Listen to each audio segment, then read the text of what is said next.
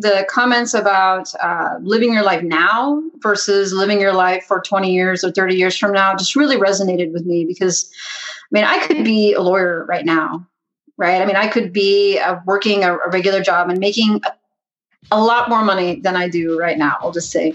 That was Amelia Gardner, and we have a very long conversation. I'm just looking at my notes here about what we talked about, and I say, this conversation weaves all over the place. We're chattering like schoolgirls with many tangents. My name's Doug Cunnington, and this is The Doug Show.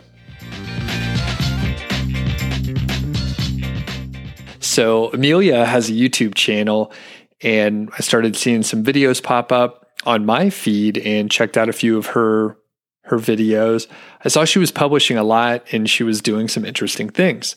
So I reached out to her to interview on my channel and on this podcast. The cool thing is she has an interesting background. So we talk about her entry into internet marketing, and it came in sideways like a lot of people. So she was a lawyer for a few years, and we hear why she wanted to try to get into internet marketing and digital marketing, why she started a YouTube channel, and things that have been working and not working so well. So she does a lot of case studies, and that's one of the reasons why I reached out to her. There's a lot of, there's a lot of noise on YouTube or on podcasts, on blogs, anywhere people can put out content, and they fizzle out a lot of times. In fact, I've been invited on to several podcasts where I showed up, did an hour and a half long interview. Maybe I gave the person some tips on launching and lended my expertise, and they didn't even publish it. They didn't launch the episode. They didn't launch the podcast at all. They didn't publish my episode. I ended up wasting time. But the cool thing with Amelia is she's been publishing and doing interesting things for a while. So like I said, I was like, hey, she's doing some interesting stuff. So I want to see what she's all about. This interview goes on for a pretty long time. I hope you find it interesting. There are a few links in the description to Amelia's channel. I encourage you to check it out. She's done some cool interviews with interesting people like Matt Diggity and John Dykstra, both very, very smart dudes. And I'll probably be on her channel sometime soon. So depending on when you're listening to this, it may be out there already. Before I send it over to the interview, I want to let you know that you should check out eZoic. This podcast is brought to you in part by eZoic, and I encourage you to check out their Site Speed Accelerator. It will really, really help your Google page insight scores.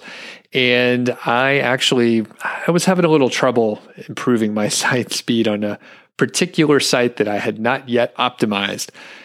It was scoring somewhere in the high 20s to 30s out of 100. So that's pretty much terrible. And I plugged in the old Site Speed Accelerator from eZoic, and it was scoring in the high 90s. So I got a 98 and a 99. I got a video out there on YouTube showing you the settings that I use, but it's pretty straightforward and it actually works. I've seen several plugins out there, WordPress plugins particularly, where it looks like it should be easy to check a couple boxes and make the damn thing work, but I often have trouble with it, and I check those boxes and the site, the page speed insight tells me that I need to maybe lazy load. Maybe I need to minify. Have you heard these words before? You need to minify your CSS, your HTML, maybe some of those other acronyms that we're not even really sure what they stand for. The point is the Site Speed Accelerator, it works pretty good. There's a 7-day free trial. There's a link in the description, so you could just check it out, see if it'll work out for you. It's free. There's no harm in giving it a shot. So without further ado, let's send it over to my interview with Amelia.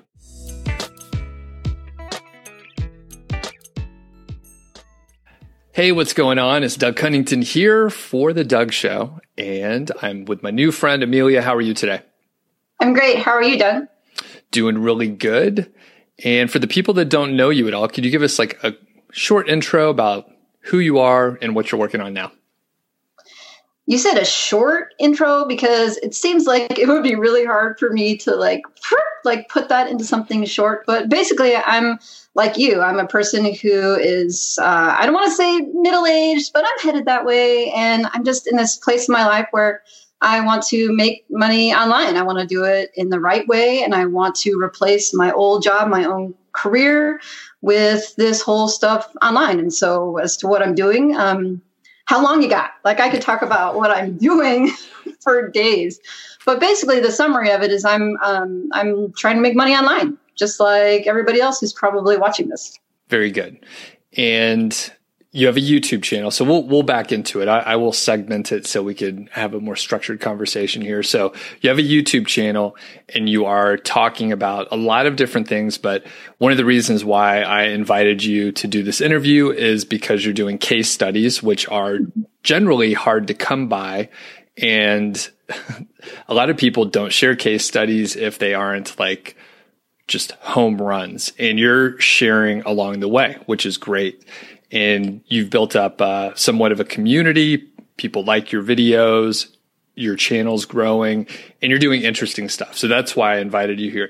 Additionally, you left what seemed to be like a successful career because your previous profession was in law. So can you tell us just, again, briefly, like you did some law stuff, right? How did you get into lawyering? How did I get into lawyering? Well, that goes back way further than recently. You know, I was a kid 20 years ago, and I decided that I wanted to do something that I thought my parents would like, and that's how I ended up in the practice of law. It was sort of one of those things where I was like, this sounds cool, let's do it, without really giving a lot of thought or doing much investigating into whether or not there was any sort of quality of life. Like I just knew lawyers made a lot of money, and I wanted to make a lot of money. And so I went to law school because that's how you make a lot of money. But then I started practicing law, and I realized that I owed a lot of money because law school cost a lot. And then, you know, quality of life, like there are definitely a lot of trade-offs for all that money that you made. I mean, as far as sacrifices in time and family and yeah, I mean, you had money, but there was no time to take a vacation. Like, okay, sure, you have 2 weeks of vacation, but you have so much stuff going on. Like, there's never a vacation when you're a lawyer. It's just flex time. Like, you do that work that you should have been doing. You just do it when you're not on vacation. So you work those 18-hour days to try to make up for that. And then my kids came, and I realized, like, this is not a long-term thing. Like, I don't want to be working 18-hour days. I don't want to miss everything. I would rather make less money, take a giant pay cut, live super simple, and try to make something else work. And so I can see my kids as much as possible. And so that is the primary motivation to moving to this whole, you know, make money online thing. And honestly, though, when I got started doing this, I really never thought that it would be a career, because when I got started, I didn't know that much about it. I had experimented with KDP a little bit. I was like, oh, this is a fun way to make a couple extra dollars self-publishing. And then I found that there's this whole community, like this whole world of people who were doing this for a living. And I was like, what? How is this not a scam? Like, this is a legitimate thing. And the more I dug, you know, I was super suspicious. I was like, this isn't real. Like, these people aren't really doing this. They're trying to sell me some crack.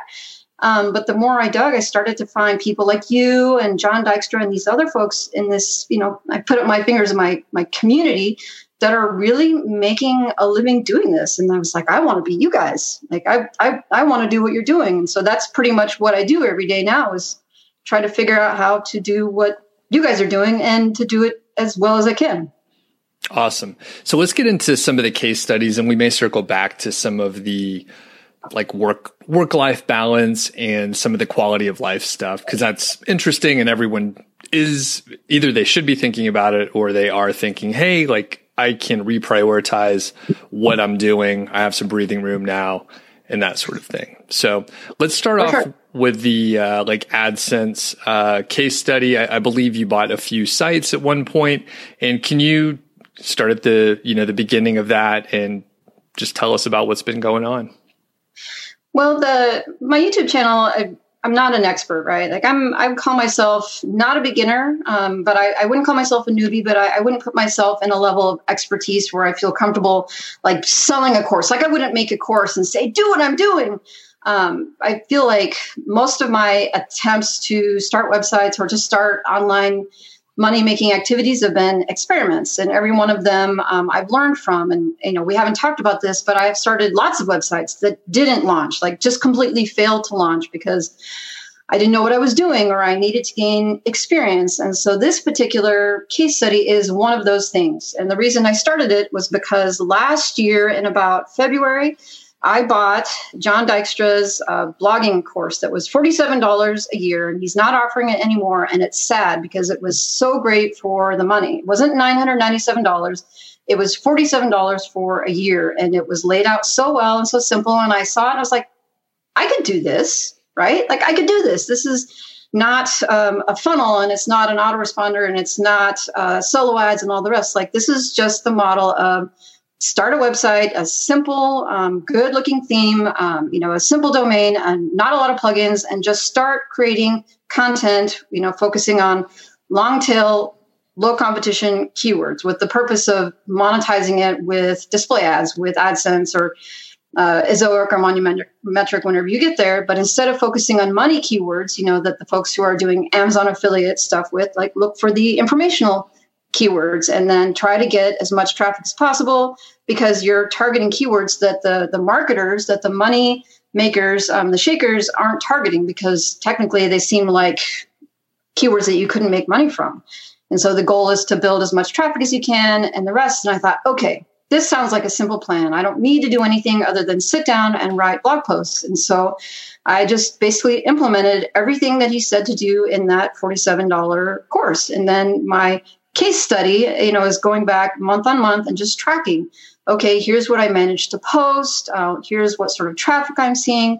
Here's what I'm doing and whether or not that was a good idea. And then I'm in month 10 of this. So I just uploaded month 10 of this. I started it back in April. And so far, I think the strategy is working. I've gotten to date for this in 10 months, I've had 60,000 page views in 10 months for a brand new site, and the growth of the site basically followed what I expected to see. We talk about whether or not the sandbox exists. Like people say, oh, it does, or oh, it doesn't. But, the first couple months I didn't see any traffic. And then just over time, I've seen a lot of growth. And now I'm just like kicking myself because I got 3 months in, right? And you're in the sandbox and, I wasn't seeing a lot of growth. And I published close to 200 articles, right? Almost 200 articles in 3 months.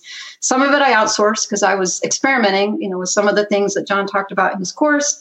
And then at month 3, I ran out of gas. I was like, I don't know if this is going to work. I'm not seeing traffic. And obviously I'm not seeing money because I'm not monetizing it with any of their affiliate programs. And I got approved for AdSense right away, a month away, right? So AdSense is on there, but I've got 3 or 4 pennies that I made in July. And so I figured I would just put it down and I would be patient. And I went to work on YouTube for a bit. And then I checked back in September and I wanted to slap myself because, of course, all those articles that I had produced was starting to see traffic. And then, it was really hard to turn the motor on again because I was so involved in YouTube. But just continuing to watch that site grow. And I was like, I better get back on this. So in January, I started creating content for it again. It's like, okay, this is a long-term asset, right? It's not like something that I'm just going to turn and flip tomorrow, something that I'm hoping to build and build and build and hang on to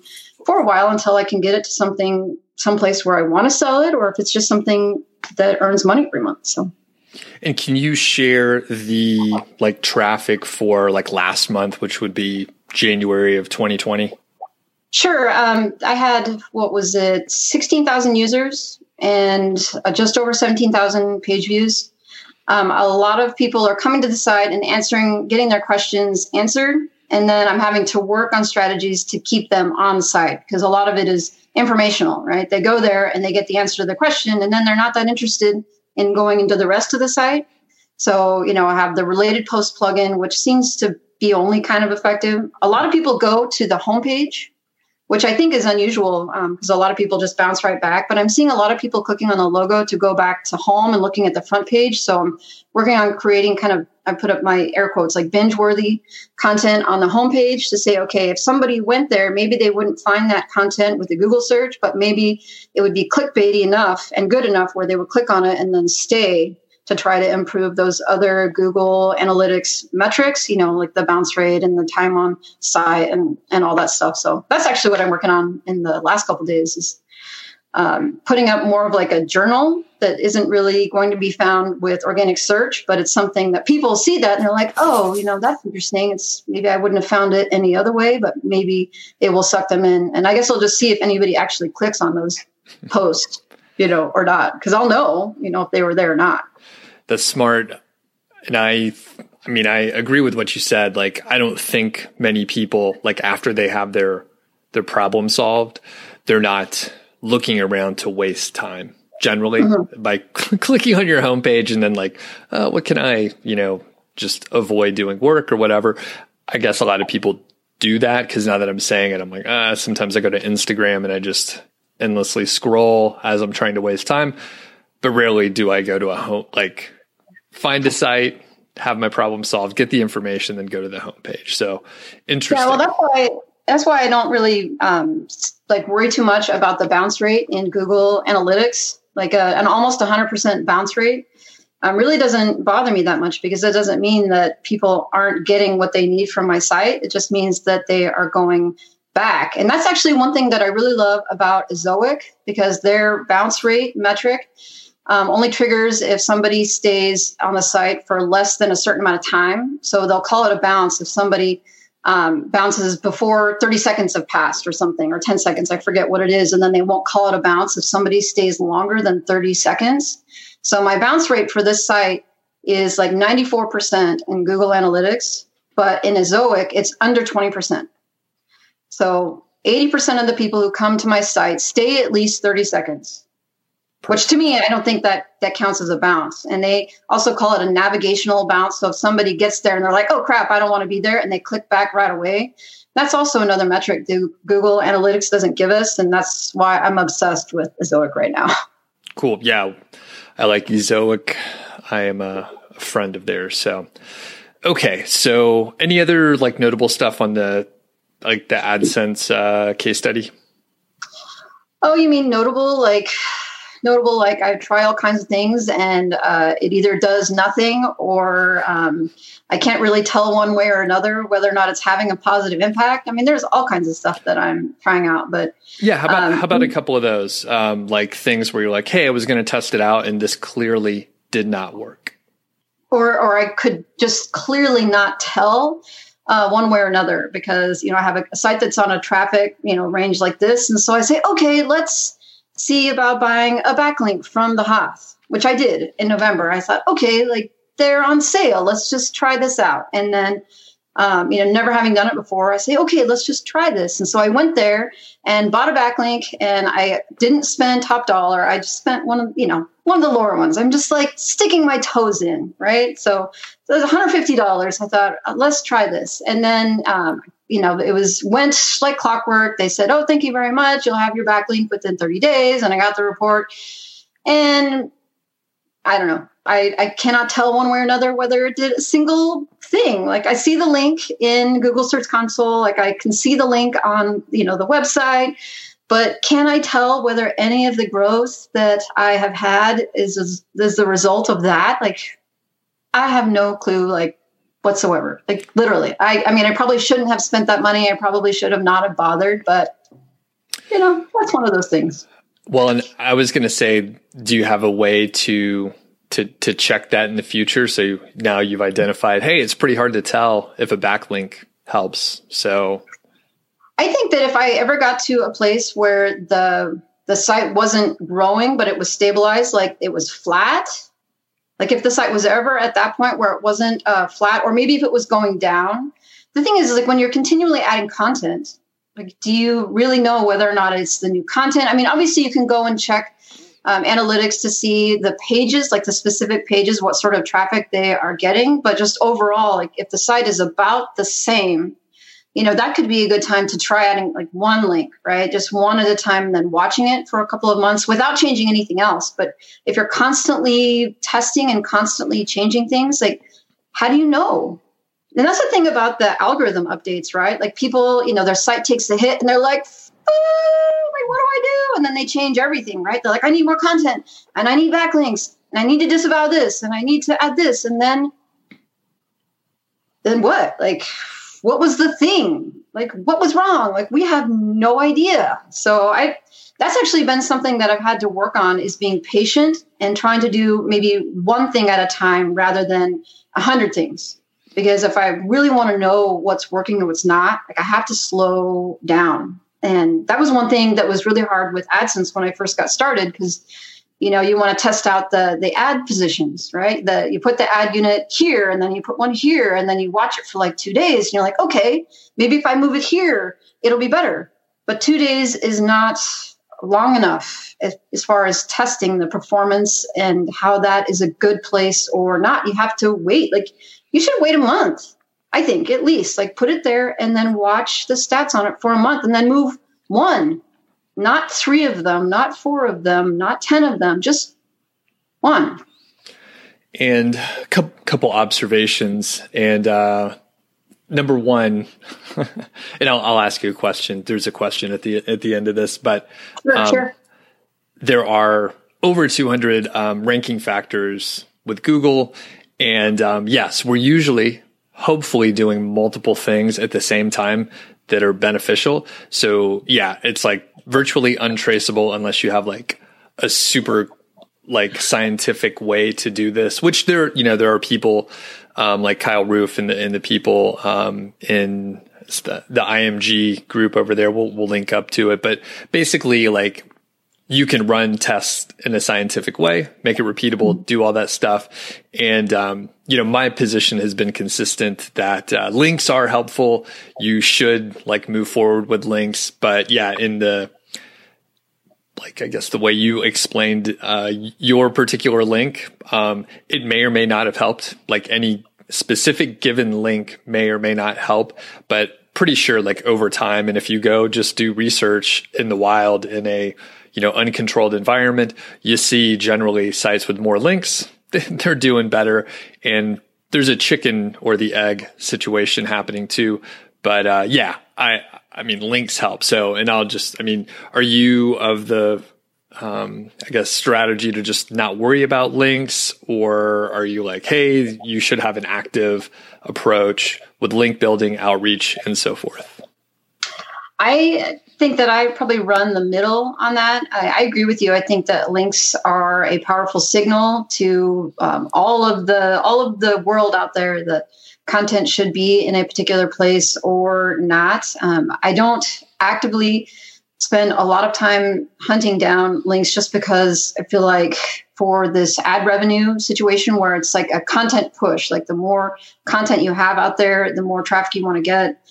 And for me, the return at this point, at least with this particular case study, is better spent putting out more content, because it could take a whole day. Sometimes you go and you try to hunt down a guest post and then, get the content written for them and then go back and forth on the edits and the rest. And I have tried this, like going out and, looking for sites in the same niche and then emailing them or filling out their Write For Us page and then, just getting, hearing nothing back, right? They don't even respond to you, or they respond to you and say, we're not interested, or, you need to pay us a whole bunch of money. And I'm like, I could have cranked out 3 articles for this. And so I think when for me, as far as backlinking now, I'm thinking more about natural links rather than going out and buying them or finding them. So thinking of content that people would just want to link to, not necessarily long form content, but things that would be cool to link to. Like somebody would see it on Pinterest and say, hey, I would want to link to that. Like,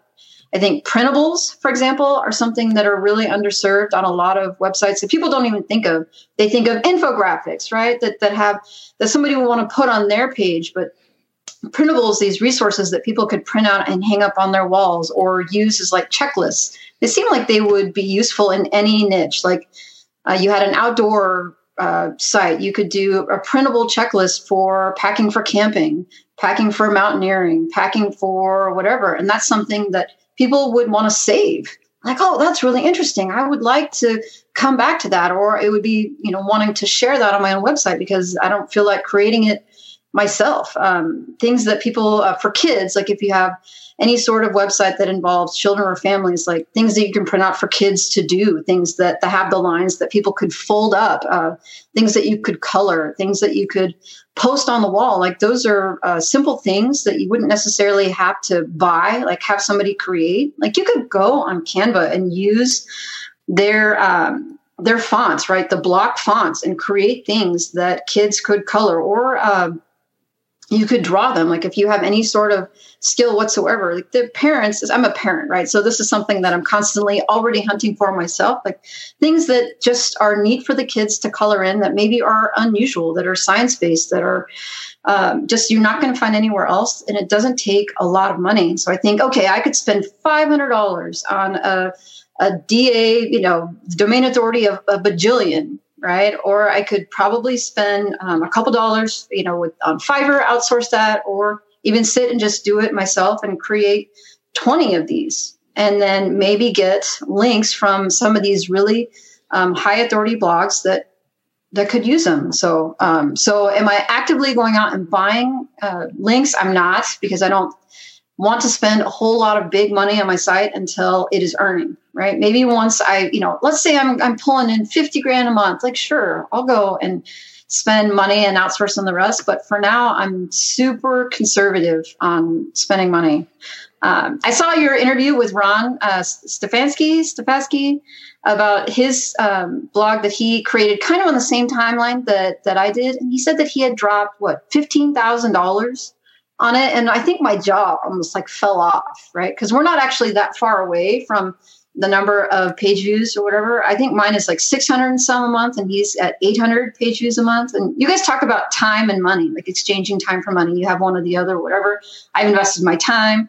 He's invested his money. But I was like, man, 15 grand. I was like, holy cow.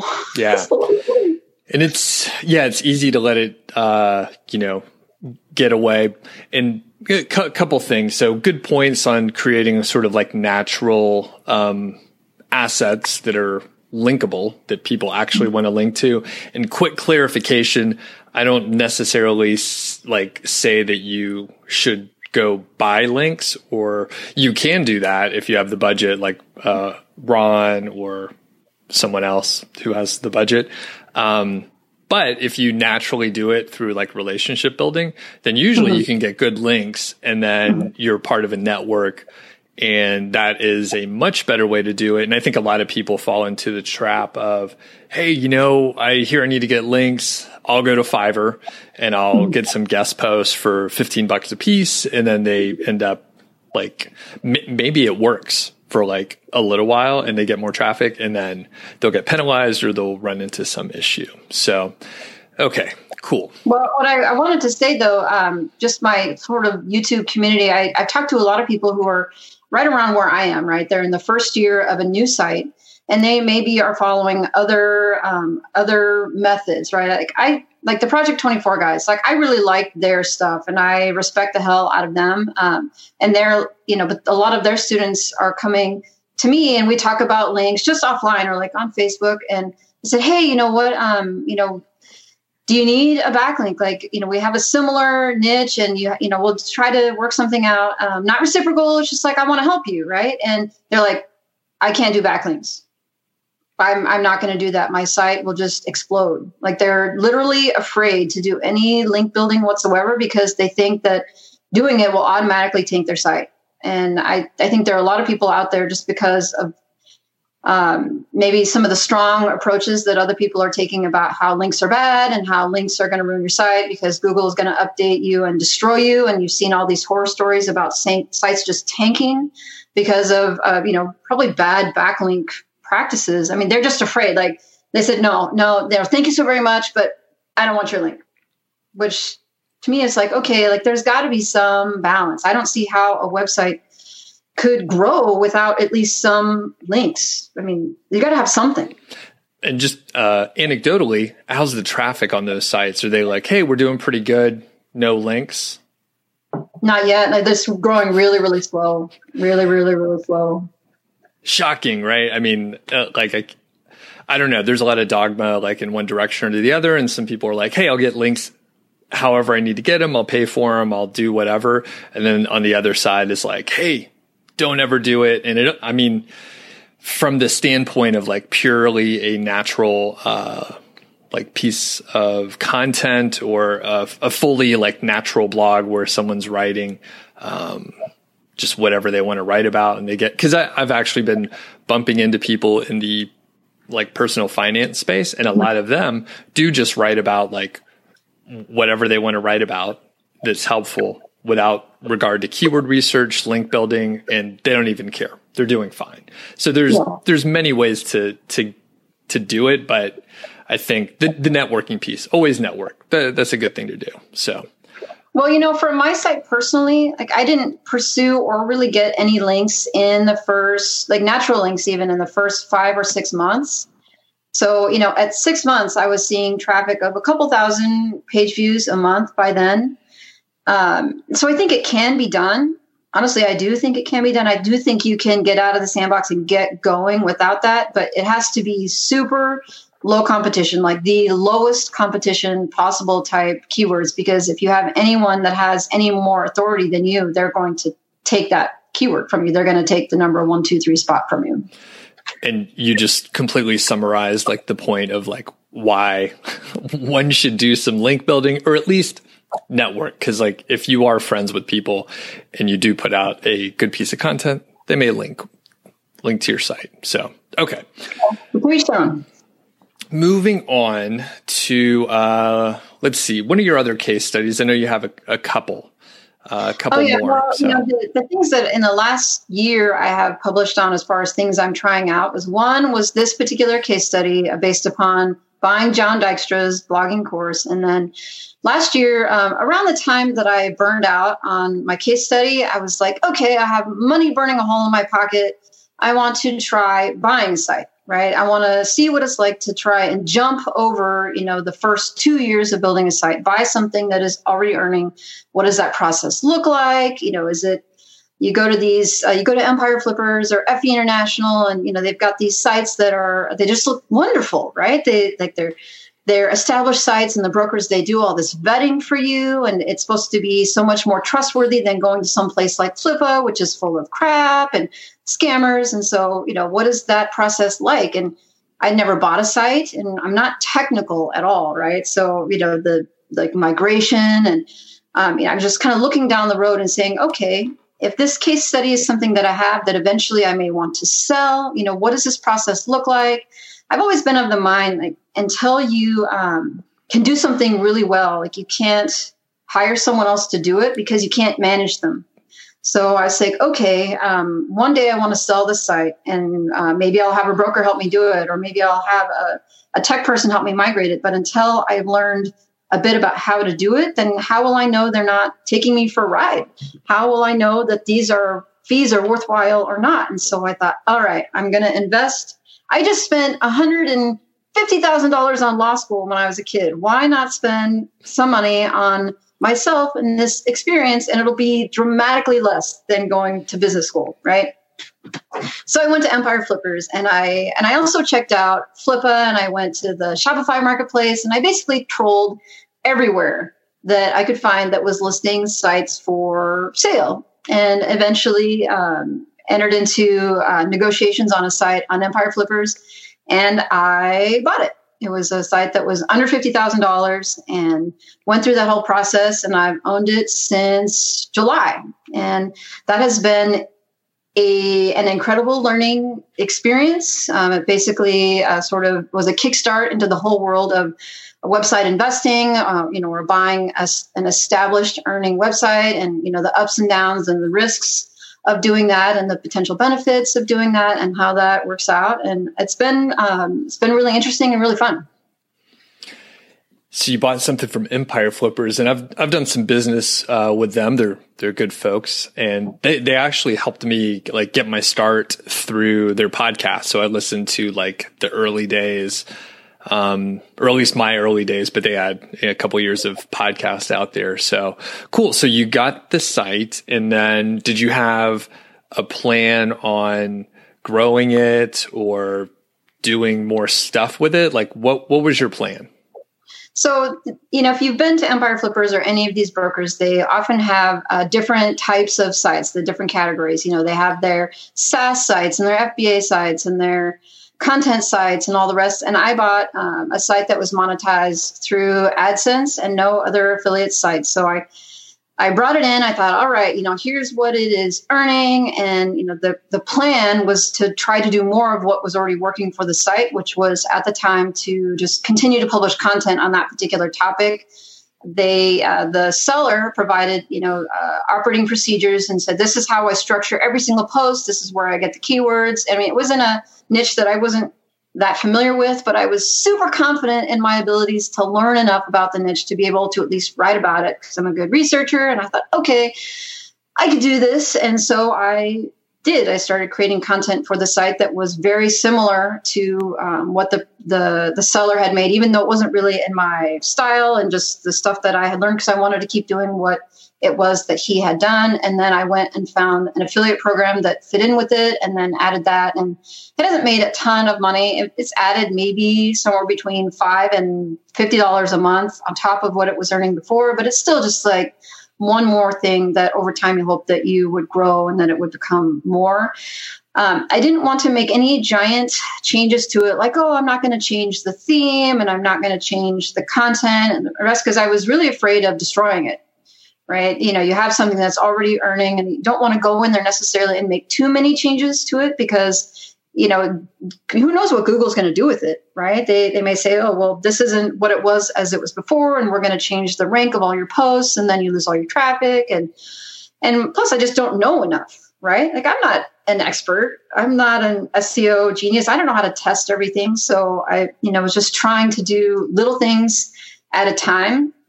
And I worked on it, I would say pretty consistently for about 6 months and then just decided to kind of put it down and just watch it for a bit. And in hindsight, I wish I had done that from the beginning because I was super fired up to, I'm going to 10X this thing, right? I don't know why everybody loves to use like 10X, like this arbitrary 10X. Like I'm going to go and I'm going to do this, right? And what I wish I had done, and I would advise anybody who's buying something in the future to do this, which is get it migrated and then sit on it and watch it because there's so much that happens during migration and there's so many changes. And then when you start making changes, you don't necessarily know the impact of those changes like we talked about earlier. So you would want to do one thing at a time rather than 10 things at a time. And, now looking back, it's hard to say, whether anything that I did at all was a good investment in my time or my money because I was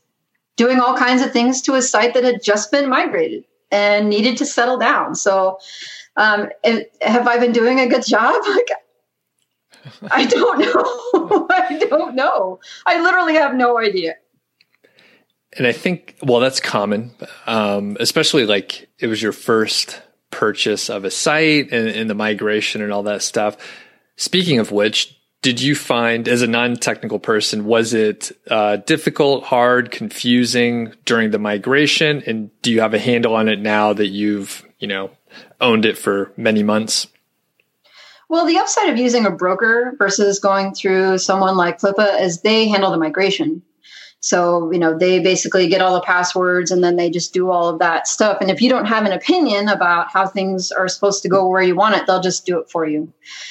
So as far as doing the migration, I didn't handle a lot of that. And actually, before I bought this site, I had sort of had the same experience where I just wanted to know how to do things. And so I actually started this process over at Flippa. Like I hunted over on Flippa for about 3 months looking for a content site that somebody, specifically I was looking for sites that were started by beginners who, barely got the site out of the sandbox, maybe got some backlinks, or maybe got a bunch of content up there, but never really figured out how to monetize it, or they just ran out of gas, gave up. I think that's really common for people to start things, and then right around the year mark when their hosting and domain are going to expire, they're like, whatever. And that is a prime time to pick up a site that has content that hasn't been monetized at all, because you have a year of content, and the content may be good or not. I mean, you're going to look at each site, but still, like, that's a great time to pick up a site from somebody when they're just like,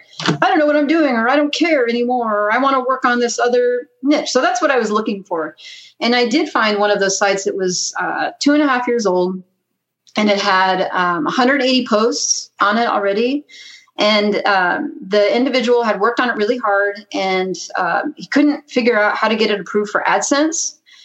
His navigation was just too complicated. He had way too many plugins on there, and just had said, I haven't gone through AdSense because it slows down the site too much. And it was clear to me after getting a hold of it that he just had never been able to get it approved for AdSense because he didn't know how. And it was just a couple simple things, and I got it approved for AdSense right away. And then, it's just something that I've got in the stable now, but it was something I had to migrate myself because, on Flippa, there are no people to do that. And that's probably one of the reasons why I won't go through Flippa again, because there are so many times when you have to really trust that seller is legit, because there's nobody in the middle, right? You give your money to Flippa and they'll hold it in the escrow or whatever, but they have to trust that these people will actually give you the passwords to the Facebook social. And then, they're every day, emailing you like once an hour, like, can I have my money?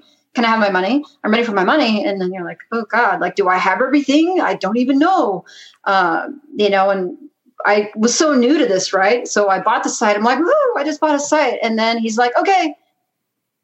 And I was like, so what happens? Like, how do we do it?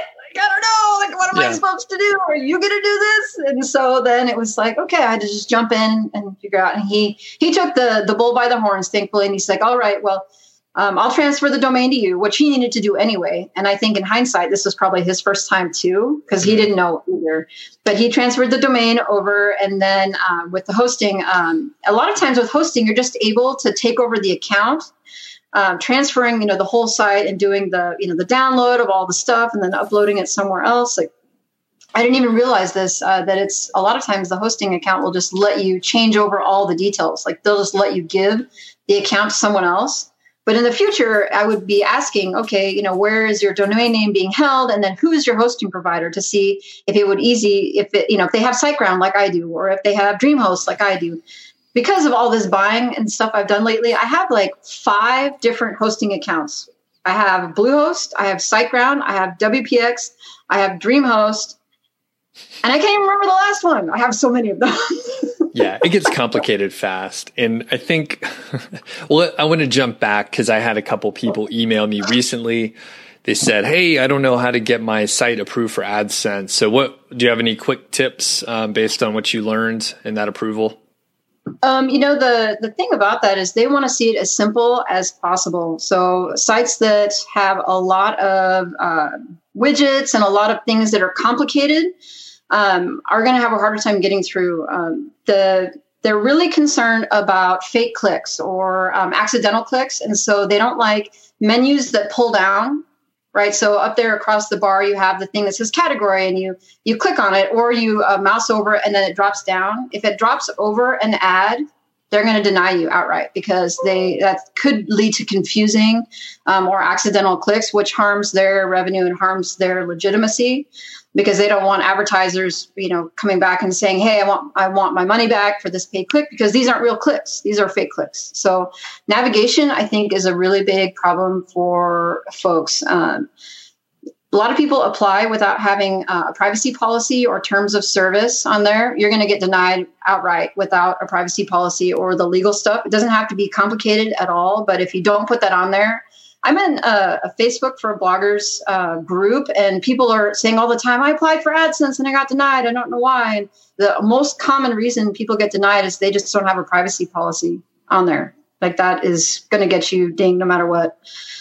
Sites that have high high amount or almost all affiliate content, where all the links in all your posts are to affiliate offers, are probably going to get denied, even if it's on a topic that is not in violation of the terms of service. If it's just all affiliate content, like all you are doing is promoting products and not really offering any other types of information or value, it doesn't necessarily violate any of their rules, but they're not going to be interested in serving ads on your page because it's just all advertising. People don't realize that they might have content on their website that violates the terms of service, especially if they buy a big site. There might be one page in there that is about gambling or about alcohol or whatever.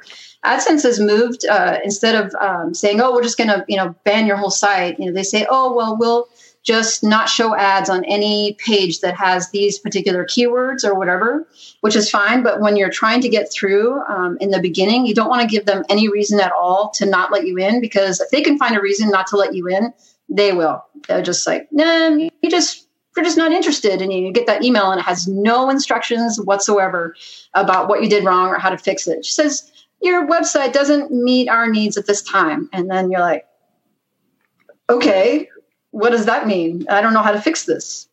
Perfect. Those are great tips. So simple navigation, terms of service or privacy, and then making sure that there's no like questionable content anywhere, especially if it's a big site. Okay. Yeah. Also make sure you have an actual contact us either page or some way that people could get a hold of you. So if you don't have any sort of email listed or contact us spot, people say, "Oh, well, you need to have an about page that explains who you are and what you're about." Like, I do that, but I don't know one way or another whether it matters. And also people say, "Oh, you need to have a premium theme." And I say, "Oh, well, I don't know that it needs to be a paid theme. It just needs to look good. Like if it looks like crap, even though everything else might be fine, you might not get through."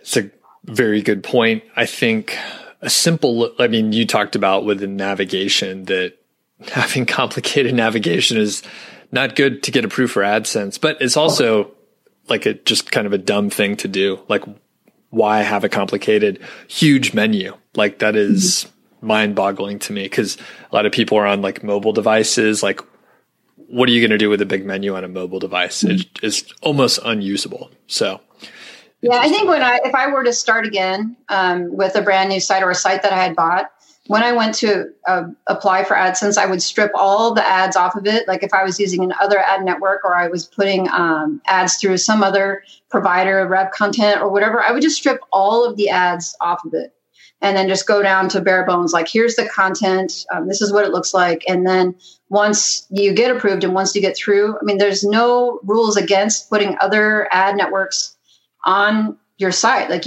I run Ezoic and AdSense ads at the same time. A lot of people run different ad networks on there, but I would just strip everything off before applying. Cool. YouTube. So why did you start a YouTube channel? It sounded like you had a lot of stuff going on already. I started YouTube in August of 2018. It was back when I was first getting started, and I fell into the ClickFunnels rabbit hole, right? Like Alice in Wonderland. Like I was a KDP, and then I came across an ad for ClickFunnels, and then I just went right down the rabbit hole, like just so far stupidly down the rabbit hole. And I actually did find some success and made the money back that I invested into, having the ClickFunnels software, for a couple of months and buying solo ads and setting up an email responder and using ClickMagick, right? Like I gained a ton of experience from this, but I went down this rabbit hole of starting Facebook groups and spending all your time like going on Facebook Live and doing all these things. And it was in the middle of this shitstorm, the technical term for this, I would call it life shitstorm, that I discovered that I had a giant Achilles heel. And that was that while I was a good speaker, I'd been a lawyer for 10 years and I don't have any problems talking to you right now. I can express myself really well. But I had this giant fear of being on camera and seeing myself, like seeing my face and hearing my voice being played back. It was overwhelming, right? And I found when I had joined this Facebook group where they required that you introduce yourself live to the group. And I cried.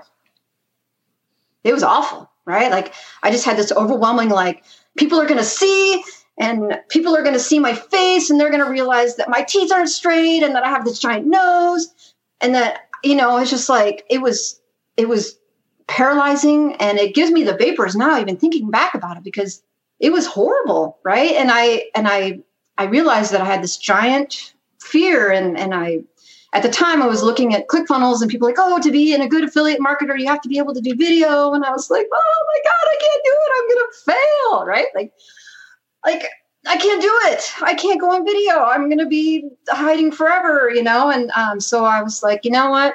The best way to deal with this is to hit it head on. And at the time I had accidentally, like ClickFunnels is all over the place, right? Like I love the ideas and the energy or whatever, but I bought their 100 days thing, right? The book, and I thought it was great, but they accidentally sent me the little MP4 player for Funnel Hacking Live, like the bonus package for when you bought a Funnel Hacking Live ticket for $1,000 or whatever. They sent everybody the show notes or whatever from the years before, and then an MP4 player of all of their presentations for the last 4 years or 5 years or something.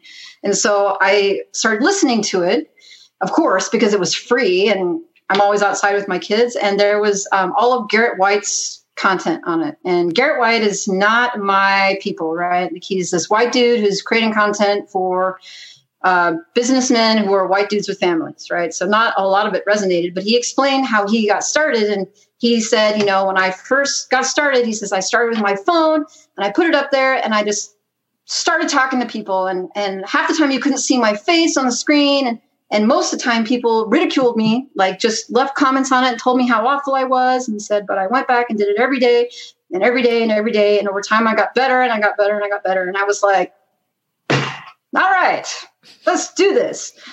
So that's what I did. I started going on YouTube. And if you go to my YouTube page, you can see my first video. And I think I'm wearing this shirt. And I think I spent a lot of it going like this. And then at the end of the video, you see me and it's like a minute long, right? And at the end of the video, like I have recorded myself trying to turn it off. And I was like, this thing like turn off, right?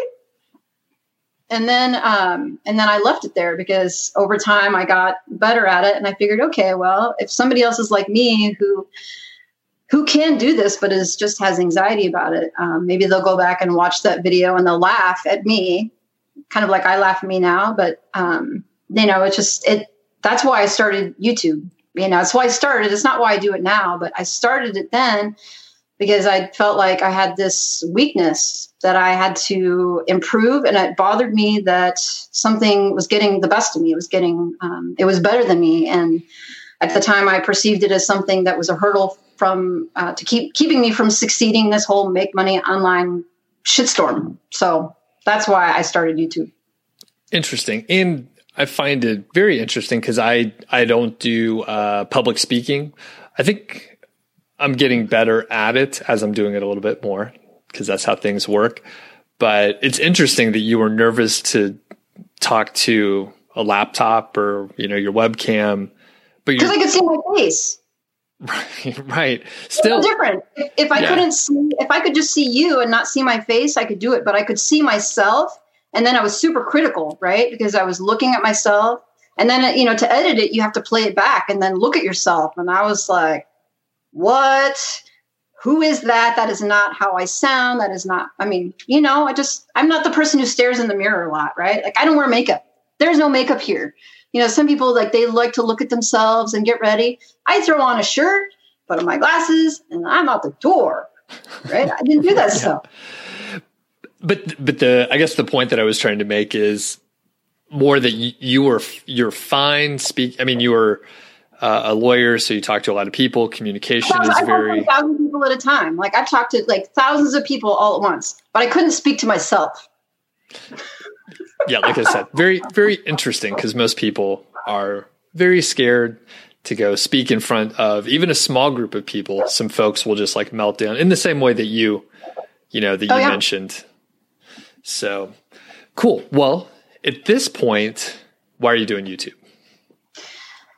Well, I continue to do YouTube now because of a couple reasons. One is I say, okay, it fits into my overall financial scheme of having multiple income streams. So eventually I'd like to grow it to a point where it was producing at least some money, because having been, I don't want to say the victim, but being the victim of the Google, right, doing its thing, like I know that I'm better off having income coming from different places if this is ultimately going to be where I settle as far as my career, right? My online career. Like I don't want to put all my eggs in just one basket, because if one of them gets decimated, hopefully I can still be earning from other places. So one, it fits that mold, is eventually get some sort of revenue incoming from it. Two is, I'm sitting here in my office, right? Like my space, like it looks super clean, but it's really full of kids crap. It's just all over there. But I'm by myself, and I have always worked in offices. I've always worked in teams, and I had a really hard time sitting at home by myself and getting motivated. I never realized how much I got from being able to go to the water cooler or stand around the coffee machine with my colleagues and talking about what we were doing and learning from each other, saying, okay, like I'm filing this thing, like, what do I do? Or how do I do it? Or when you did it, how did it work? And, I just wasn't finding a lot of that banter or that discussion in Facebook groups. I mean, it seems like, I don't want to say all, but most of the Facebook groups that are Make Money Online groups are people who want to be affiliate marketers who want to sell affiliate marketing products. So they want to sell the Make Money Online dream to other people. And there are people who are doing a great job at this and selling a high quality product, and other people who treat it like sort of an MLM, like just get more people in to get more people in to get more people in. And that's not really what I'm doing. I'm not interested in selling Make Money Online products. Maybe one day in the future, I'll sell a product that's similar to the one that like gave me my initial boost, right? That how I do what it is that I do. But I wasn't finding that. And on, like you said earlier about case studies, like there are people out here who are sharing case studies, but in most cases, they're the success stories, right? Somebody who's already got $1,000 a month or $10,000 a month or $50,000 a month, and finding the people who were in the beginning who were like, I'm doing this wrong. Or I tried this and I don't know what I'm doing. Maybe one, those people like me don't share these things because one, they don't know if there's anybody who is like them. Two, they might be shy of going on YouTube and starting their own channel because it is putting yourself out there and opening yourself up for the trolls to come and talk, say bad things about you or leave nasty grams. If you don't know what you're doing, I was like, I don't need you to tell me I don't know what I'm doing. I know I don't know what I'm doing. Okay. So I decided to continue to push through on YouTube to try and find those people who were like me and sort of gather us together. Like, I know I'm not at expert level and I'm not ready to sell a course. And my affiliate marketer friends, who hopefully some of you guys are watching this, are constantly after me, like, you need an email list and you need to, have at least a freebie or something to get people. I'm like, I just don't feel ready to do that. I want people to come to this channel for the reason that I'm there, which is to be in a community of like-minded people who want to grow things. And I think a lot of us are coming to this model because we're tired of being sold to all the time. And we're tired of people who take our interaction and our presence in their community as the go-ahead to constantly try to sell us stuff.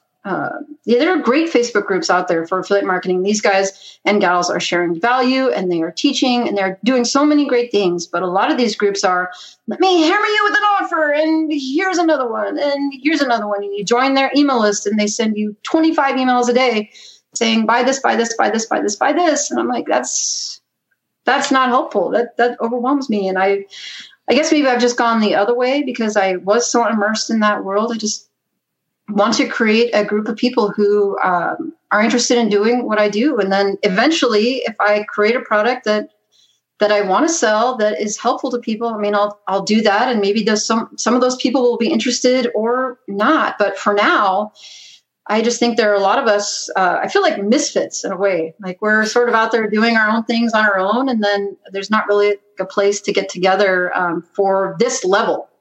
Like the next level seems to be lots of people like surrounding them. Like your level, John Dykstra, 1 Hour Professor, like you guys have, I feel like you guys have made it, right? And people surround you because of that. They want to learn from you, and that's great. And then there's those of us who would just like to be comfortable enough to share the story of like, yeah, that was a bad idea. Yeah. Yep. And I think, Facebook groups are not my thing. I've definitely gone off on them in the past. I don't think I was like in many groups where they like were heavily marketing, because maybe I just never went into them. But I always found that like there were a lot of people who didn't know what the fuck they were talking about, giving like very, very convincing advice. And I'm like, I can't handle this. I mean, my personality doesn't fit for Facebook groups anyway, but, or at least like the make money online area. But if it was something different, perhaps if it was beer related, I can get on board with that. But generally, yeah, there's a lot of people that just like regurgitate information that they don't actually know or understand, because it's really easy to do in a Facebook group. So that's one of my knocks for such groups. But anyway, I think that is a great reason to do YouTube. And I think there's no rush to like have the email list or even have a gathering area. I was interviewing someone yesterday who has like great podcast. It's coming, the episode will be coming out soon, but basically she has like one of the biggest podcasts in her industry, and she has not run any ads, right? 200 episodes, no ads so far, and she's looking into it now that she has her sort of a foothold, and she understands what she wants to do, and companies that she would feel comfortable standing behind and working with them.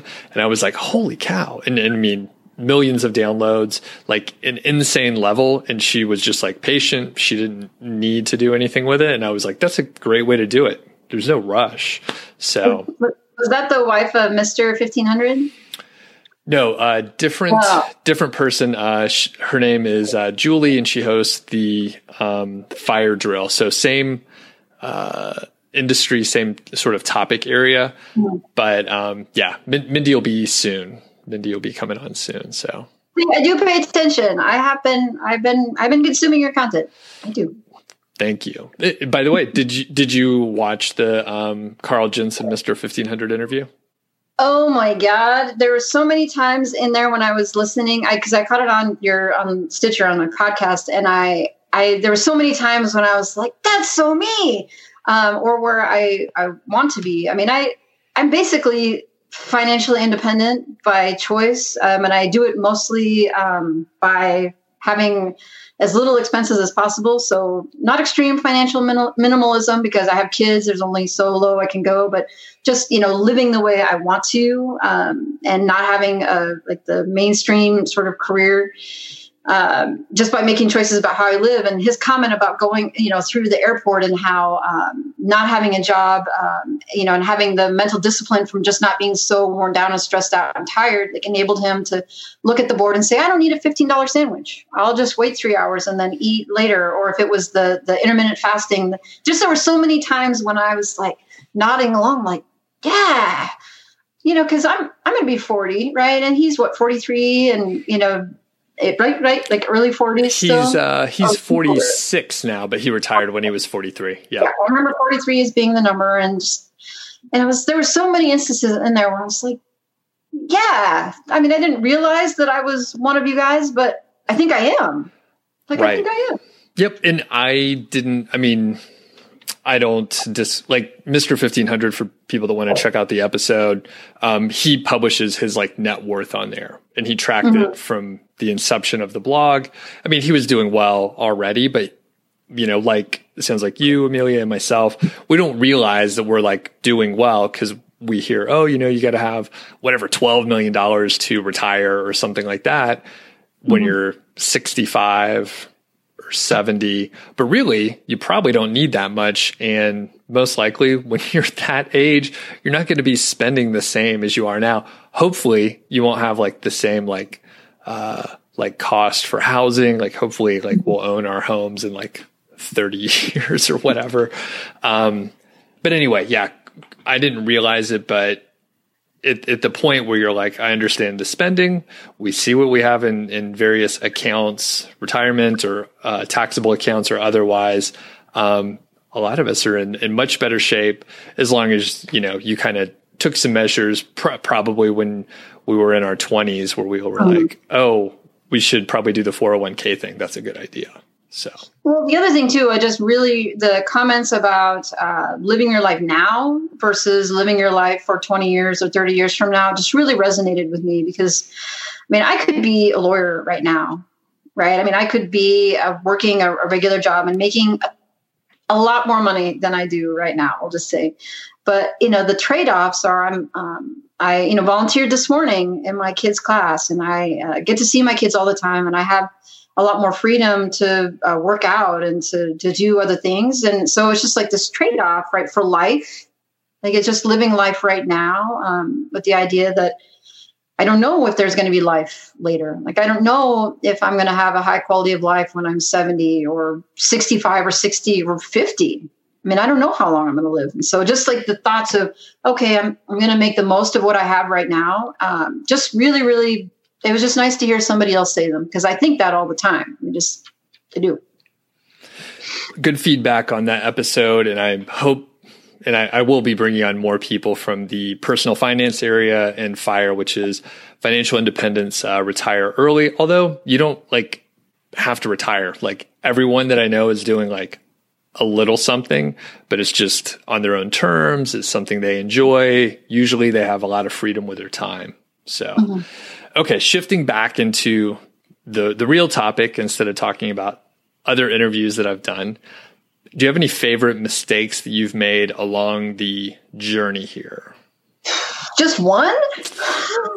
Just a few of the favorites. I know we could probably do a round 2 where you only talk about your mistakes, but yeah, if you have any couple faves. It's hard to pick out one as being the favorite. You mean it's like as far as this journey or my life in general? Because I ultimately think that every failure, every mistake, every time I tried something and it didn't work was valuable. That I wouldn't be at this point right here, right now, without every one of those stupid, ridiculous things that I did. Bad decisions, poorly reasoned decisions, things that were spontaneous or impetuous. Every one of those things was brought me to here. Like the whole ClickFunnels rabbit hole. Like I lost money in that initially, and I lost a ton of time and the rest, but it put me on the path to this place. And how many websites did I start before I started this case study? At least over the last 3 or 4 years, I probably started six websites that I either let the domain, expire and the hosting expire. Only one of them that I kept my ClickFunnels affiliate site because I do earn money from that, but it's not so much that I would retire on, right? But I kept the case study site, and then I kept that one of the websites that I started, and the rest of them, you could call every one of them a mistake, right? Every one of them was poorly thought out, or I didn't have the knowledge or the expertise to really launch it and make something of it. Maybe it's a failure, not a mistake. Maybe it wasn't a mistake to do it. It obviously wasn't a mistake to do it because it brought me here. Things that I wish that I hadn't done, where my life would be exactly the same, but for it, or even better, but for it. Is law school one of those? I think I might put law school in that one. I think, being a kid, right, in my early 20s, like not really thinking about life and what life would look like as a lawyer, and being sort of blinded by status and money and the happiness of my parents, without really considering what that would do to me, how that changed me. But for law school, I would be a very different person in every different way. And law school is I don't want to say it's like the military, because that would be sort of minimizing what the people in our military go through. But it is a process where they take you in and they break you down and then rebuild you up sort of in the image of what it is that needs to go out and be done out there in that particular field. And so it changed me as a person in so many ways. And they actually tell you that in the first week of law school. They set you down literally in this giant room and they have somebody come out and they're like, okay, everybody write this down. When you leave here today, you need to go home and apologize to your family. And we're like, for what? Like, for what you were about to do to them. Because it's true. Like they teach you to question everything. They teach you to pull apart everything. They teach you to listen to everything. Do you know how many people in this world don't listen at all to the things that other people are saying? And you just talk, and you have somebody who actually listens to you and say, that doesn't make sense. And you see people stop and they're like, what do you mean? I say, that's illogical. Like that makes no sense whatsoever. You know, what is the basis for this? Like, what is the reasoning? And they're like, what? Like, what? Like, you really want me to explain why it is that I think this way? I'm like, yeah, like that makes no sense whatsoever. And people, lawyers, like law students, they start to argue because it's fun, because it's enjoyable, it's because we're taught to do. But we don't realize at the time that other people don't enjoy that. It's abrasive. It's offensive. Yeah, that's pretty funny. Yeah, you know how people love to be questioned and argue with randos all the time. So, but I'm sure you hopefully got a few wonderful skills from it. I'm sure you're a much better communicator because I think so. Absolutely. And I think that, like, I have an engineering background, so I don't think my communication was as good. I think it's getting better now that I'm spending more time with like words and writing and communicating.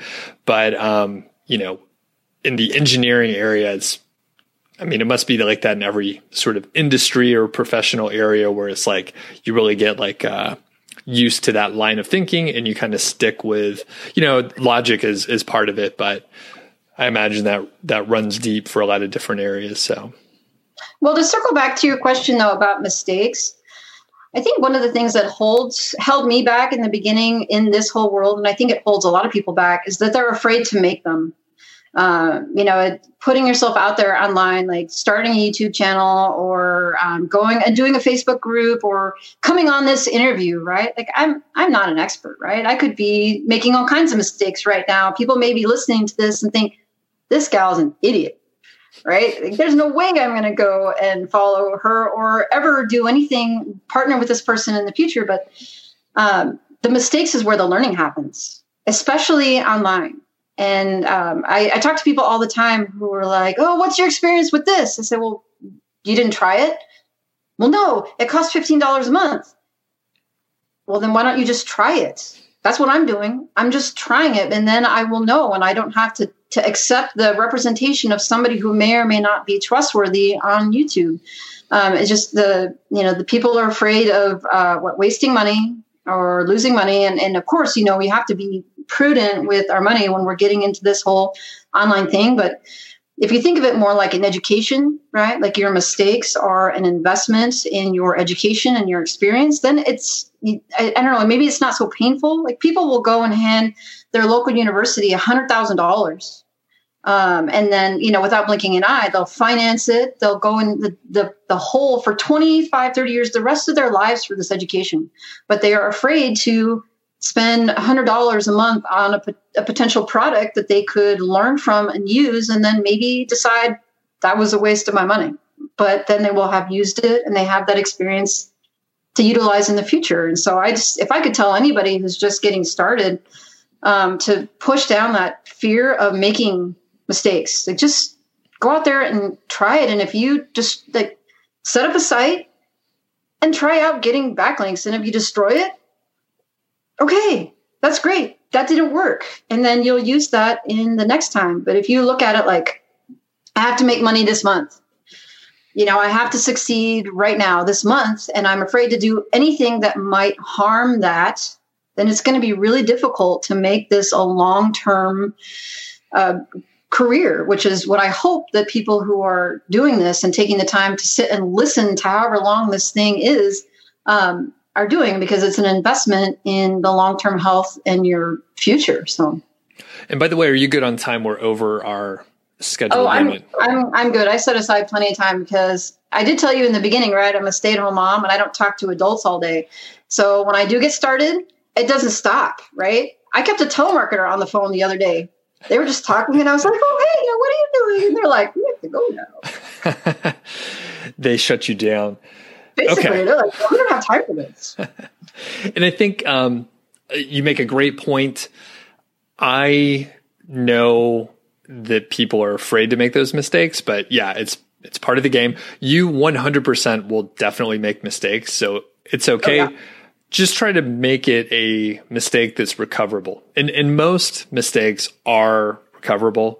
Like even the backlink example that you mentioned, like you can disavow and the backlinks if there's some issue with it. Like most things are recoverable. So as long as you're not making a catastrophic level mistake, it's just a thing that you learn from and, try not to do it again, basically. Well, part of my audience on YouTube is following this whole website investing sort of topic and subject. And I know you don't do a lot of that, but a lot of people recently have come to my channel because of the videos that I've been making about the outcome of the income store, like collapse and how that is. And so I've been talking to a lot of people.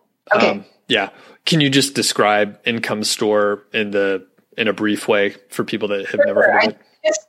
I'm sort of been living this story, so I forget that not everybody in the world knows what is going on with this. But Income Store was marketed themselves as a group where if you wanted to get into website investing, right, you wanted to own or to have a website that produced income passively every single month, that you could give them money and then they would go and find the site for you and then they would manage it for you and then split the revenue with you, the profits, every month, basically in perpetuity. And so they were advertising on XM radio and they had billboards and they're going around the country and just soliciting investors. But people weren't supposed to be investing in the company. They were giving Income Store money under a contract, and that money should have been held separate and then used to buy a website, and then Income Store would run it.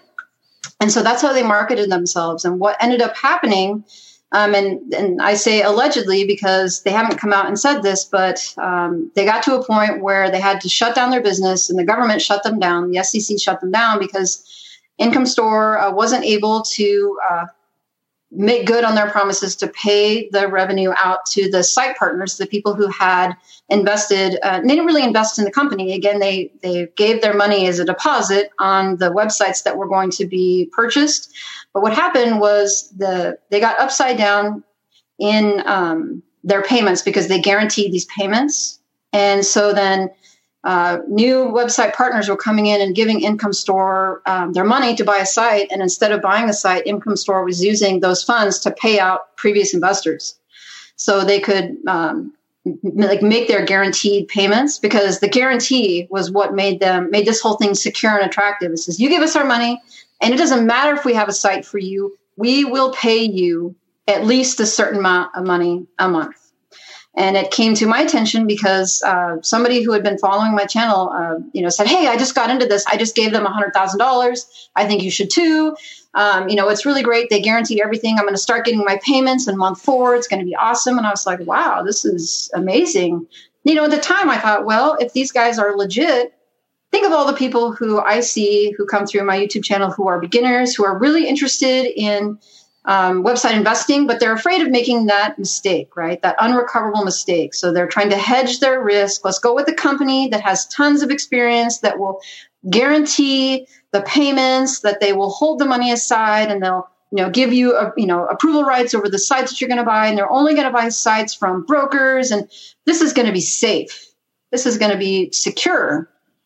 And then it turns out that they were giving their money to a company that wasn't doing anything that they said they were doing. And if you probably haven't read the court documents, but basically the company was using that money for it's like a slush fund, right? Like you were investing in Income Store. They were upside down, but in the last year they gave $500,000 to charity. They were paying for meals and plane tickets. They were paying out site partners, and they took in at least $91 million. Wow. Crazy. Somebody quoted the number as $131 million. And they owe the majority of it to investors. Wow. Right now. So, well, that was a long intro. Sorry, I'm impressed with it. But you described it really well, and I 100% was never heard of it, didn't know any of it until I think maybe a couple of your videos popped up, and I watched a couple minutes because, again, I didn't know what it was. I didn't know that they were advertising nationally or the scope of the amount of money. But it's basically, you described a Ponzi scheme, right? Like that's literally what it is, like per definition. That's what the receiver, and that's what the government is calling it, is a Ponzi scheme. Okay. And in my head, it's easy for me to sit here and say it now that you just told me the whole story, but I'm like, no investment is like guaranteed. Like that's just bananas. And since I know like websites and the volatility, it's even more insane. I mean, I guess they were selling it well, and they're master marketers.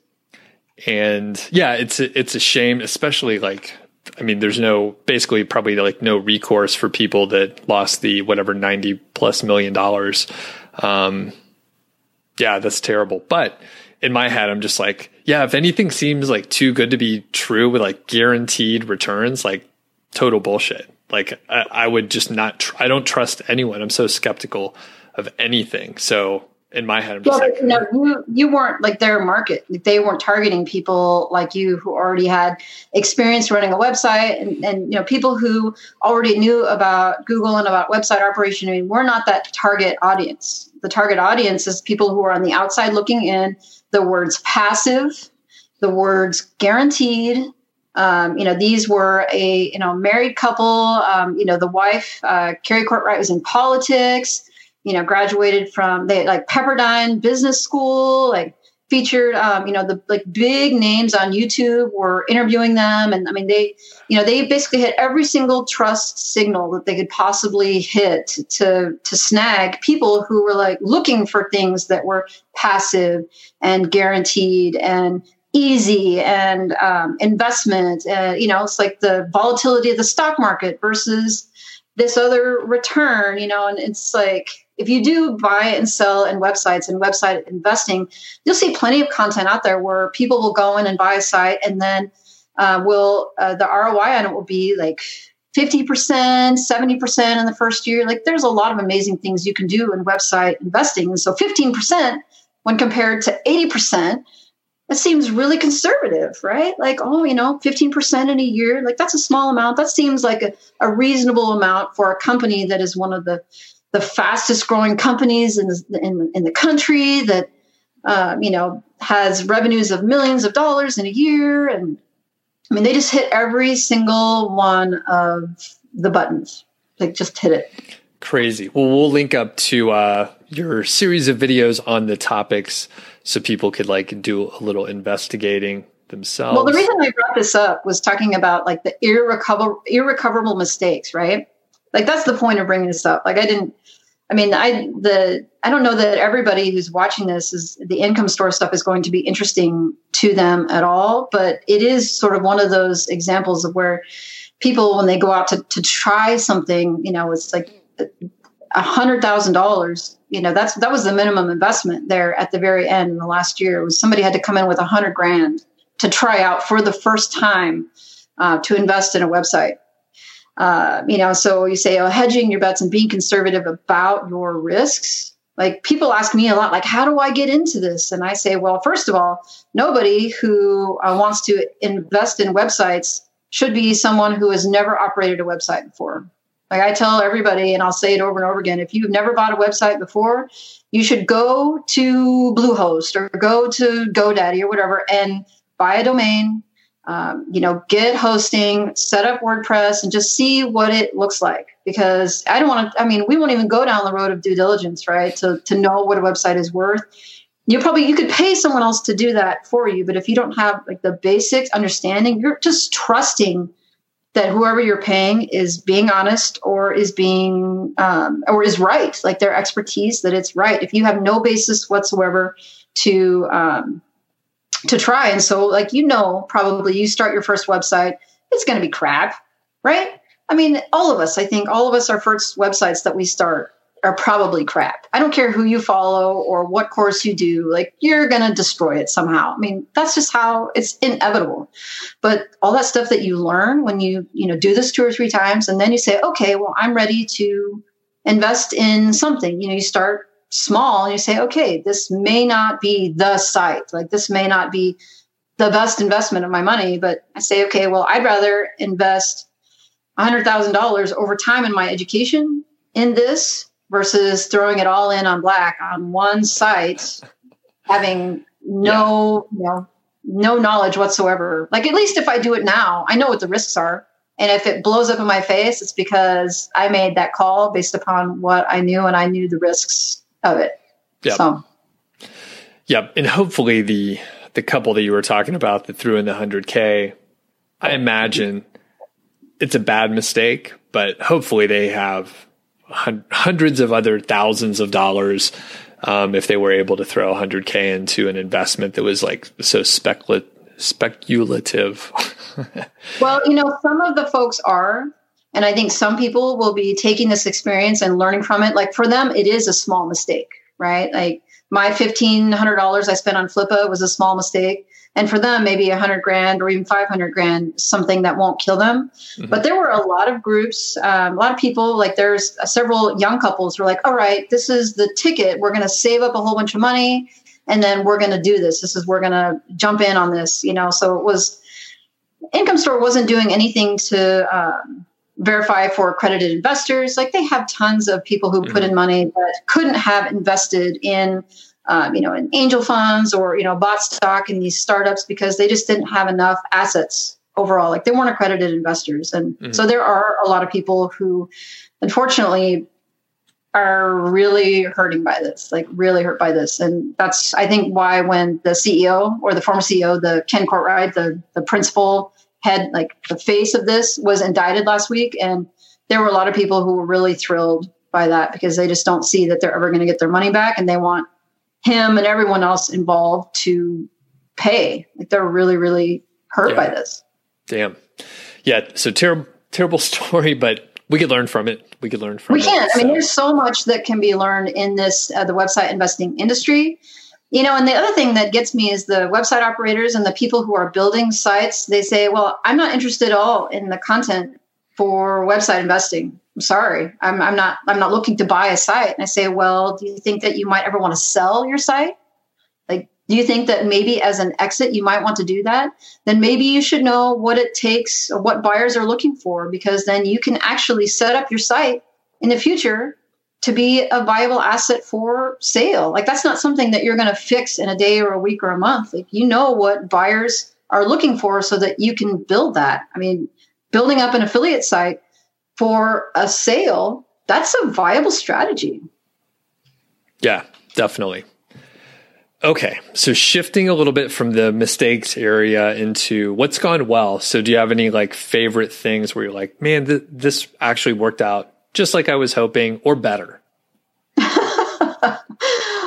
Gosh, I feel like so many of my projects right now are in progress. So it's hard to say that I've got like this win and like, I do think that the case study, just the really hyper-focused on informational, low competition keywords, I think that's going really well, and I'm really excited about it. But so much else right now is in progress. Like, that's the thing. In the beginning, it's so hard to come across really big wins, right? The ones where you say, this is motivating. This is what's going to keep me going. And I'm going to go to sleep thinking about this to get fired up to go to work in the next morning. In the beginning, there just aren't a lot of those things. Like I don't have a ton where I can come in and say, yeah, I'm super proud of that. And this really worked. Like right now, I think what I'm working on is working, but I don't feel like I've gotten to a point where I can say, like, win, like getting my case study to $100 a month just with ad revenue. Like that felt like a big win to take it, from earning just a couple dollars with AdSense and then moving it over to Ezoic and having it bumped up to $100 a month. Like that felt like a win, right? Like that was a good decision. Like that was a good risk. Tried something new and then it did like 25 times the revenue in a month. It wasn't quite that. It was like 4 times. I think it was making between $25 and $30 a month. And then it bumped to just over $100 a month in ad revenue. Like that felt really good. But in the scheme of things, like the big guys are like $100 a month. Like what else, you know? It's really good. That's just one day out drinking. So I think of it like a step, though. It's a step to where I want to go. Yep. And I will fill in some things for you. So, and that sounds normal, by the way, where you're like, you know what? There's no like home runs, but you have a site that you started from scratch that's getting like 800 visitors a day. Is that what you said? Not quite. That's Ron. Mine is 600 and some. 600. So 600 visitors a day, which is really good. You're within stone's throw, very close to, 1,000 visitors a day. And it's just over a year old at this point. Is that right? 10 months. 10 months. Word on the street is sometimes there's a second sandbox at 12 months. And if you kicked off like work again, I wouldn't be surprised if you got some more traffic, once you hit the 12-month period, 13 months, something like that. So you see a sandbox before 12 months or after, or like right at? Right at 12 months, I think. Because I definitely did notice the Google algorithm change that they announced in mid-January, like around the 11th, 12th, 13th. Like I definitely saw a dip for 2 or 3 days there, and then it's slowly been coming back up. And I don't know if it's because of content or just sort of the waves like riding out. Gotcha. And yeah, I wouldn't. With the more frequent algorithm updates, it is a little harder to decipher, but it may coincide with like the 1 year point as well, where it's like another algorithm update comes, the site's 1 year old, and then you're like, oh wow, there's more. But usually, like most things, the more work you've been putting into it, like the more that compounds. And then when you come out of those sandboxes, 6 and 12 months, good things usually happen. So. And, so there's that. I think that's going well for you. And then you're talking to me now, for a YouTube video and the podcast. So I'd say your YouTube channel is paying off. There's a lot of people that are watching your videos, and that's, why we're talking. So that's going good, I think. So you're saying I'm doing it? You're doing it. The problem is it never feels like it. It never feels like it. So it's like when you're like, you have 17,000 subscribers and you have all your stuff. Like, do you feel like you've made it? No, it never goes away. It's like, it's fine, but it's the, just the human spirit that continually adapts, and, it's good. I appreciate it. I appreciate all the people that listen and or watch. But it doesn't hit me until I've been trying to teach a few sessions at the co-working space here. And I thought 2 or 3 people were going to show up for my SEO talk. And there were like 12 in the middle of the day. And people drove from, kind of far away to check it out. And I was like, oh, wow. I had no clue people wanted to listen to me talk. Do you have trolls like on your YouTube channel? Like people who like type things like you suck or like anything like that? Occasionally there's a few. Usually the spam filter is really good. It kicks out the offensive messages, for the most part. But I may put out, maybe I publish too many videos and it's hard for people to actually like keep up to heckle me. So, well, what's so funny is because I had somebody, a couple weeks ago this person subscribed to my channel, and then he left comments on my videos like, no one cares about your videos, but then he stayed subscribed. Like he didn't unsubscribe. Like he stayed, and I actually followed him back to his channel just to check it out. Like, who is this guy? Like, who has time to just leave comments like this and do this? But he stayed subscribed, and it's like, who cares? Nobody cares about your videos. I'm like, is this what you do all day? Well, really? And the other problem with it, and I have a friend named Alex Cooper over at WP Eagle, and he is experiencing like a rash of like dislike dislike. People are clicking the thumbs down basically, like right when videos go public. And he's like, this person's obviously subscribed. They're getting a notification, and then they're coming out here to dislike the video. And I had that for a little while too. But like I said, I guess at some point people were like, I don't even care about Doug enough to dislike his videos? I don't know. It takes effort, right? To watch a video all the way through, or to watch at least part of it, and then to leave a negative comment. Like, and that actually signals positive things to YouTube, by the way. Like, if somebody's going to watch your video, even if they're going to hate on it, it tells YouTube to show it to other people. Yeah. And if they're following the link, YouTube also knows that they like the notifications, and then they'll keep sending more of them. So yeah, it's pretty funny.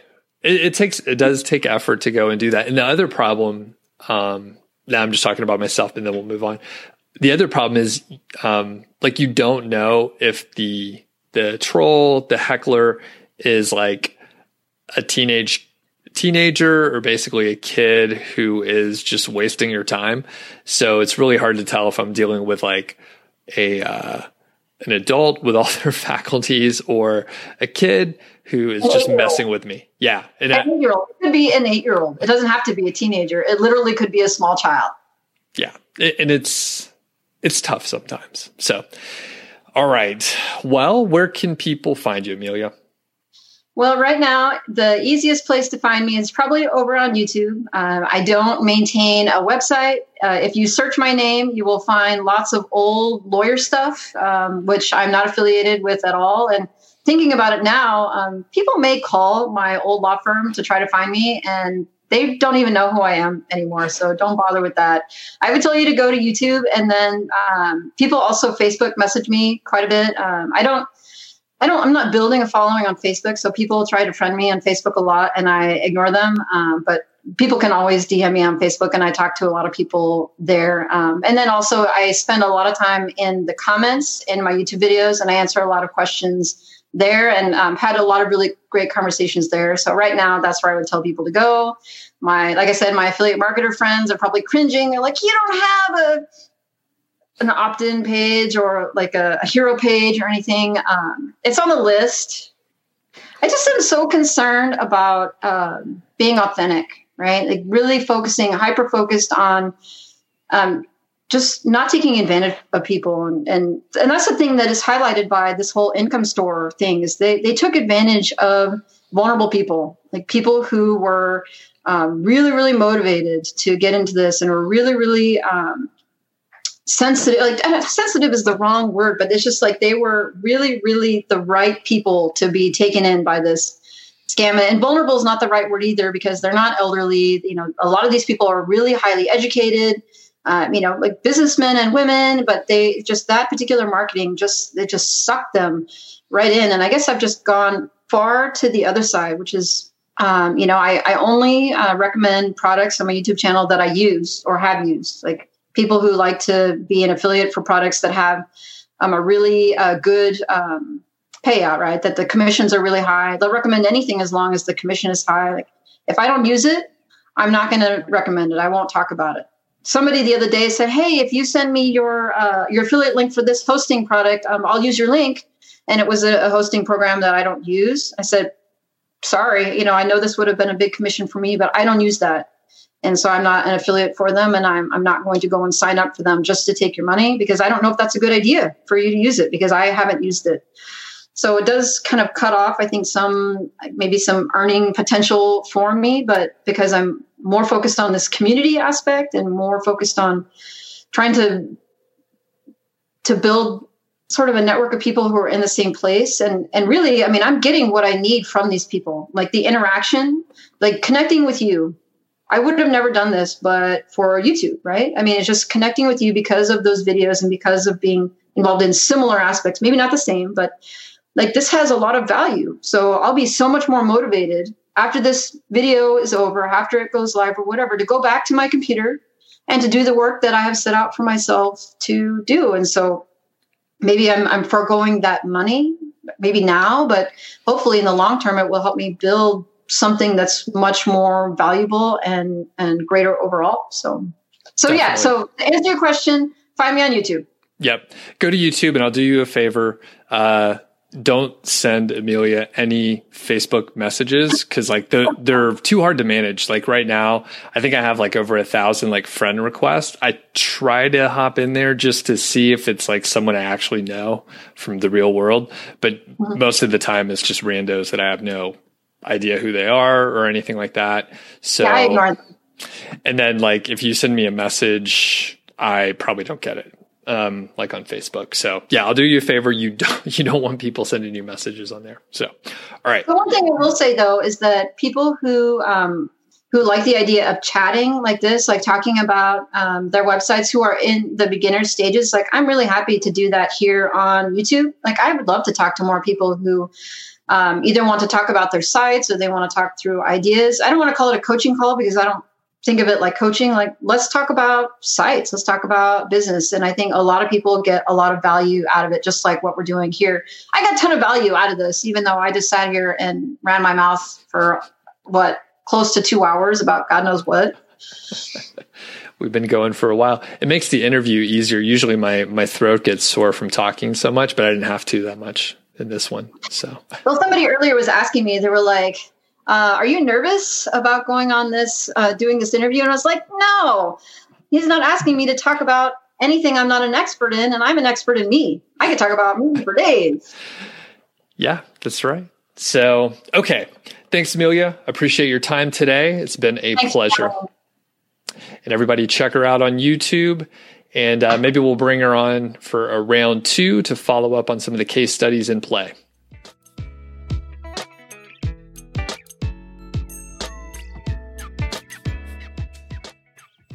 Well, that was a pretty long interview. We got into a groove and we just kept on talking. So I'm not going to ramble on much here. I'm just going to let this one stand. If you're brand new to this show and this was your first episode, that's fantastic. This was a meaty one. You should definitely check out some of the other episodes out there, especially the success stories. Those seem to be the most popular by far. People really dig them. They listen to them multiple times, which is really cool. And if you're already subscribed to the channel, this is a podcast. If you're already subscribed to the podcast, that's fantastic. Think about leaving a review, or even better, tell a friend. I'd rather have more listeners than reviews. If you do both, that's really cool too. And I gave it away. I have a YouTube channel as well. So you can check that out if you just look over at Doug Cunnington, or if you search for Doug Cunnington, you'll probably see that YouTube channel. And I appreciate you checking that out too. So have a great day out there. We'll catch you in the next episode.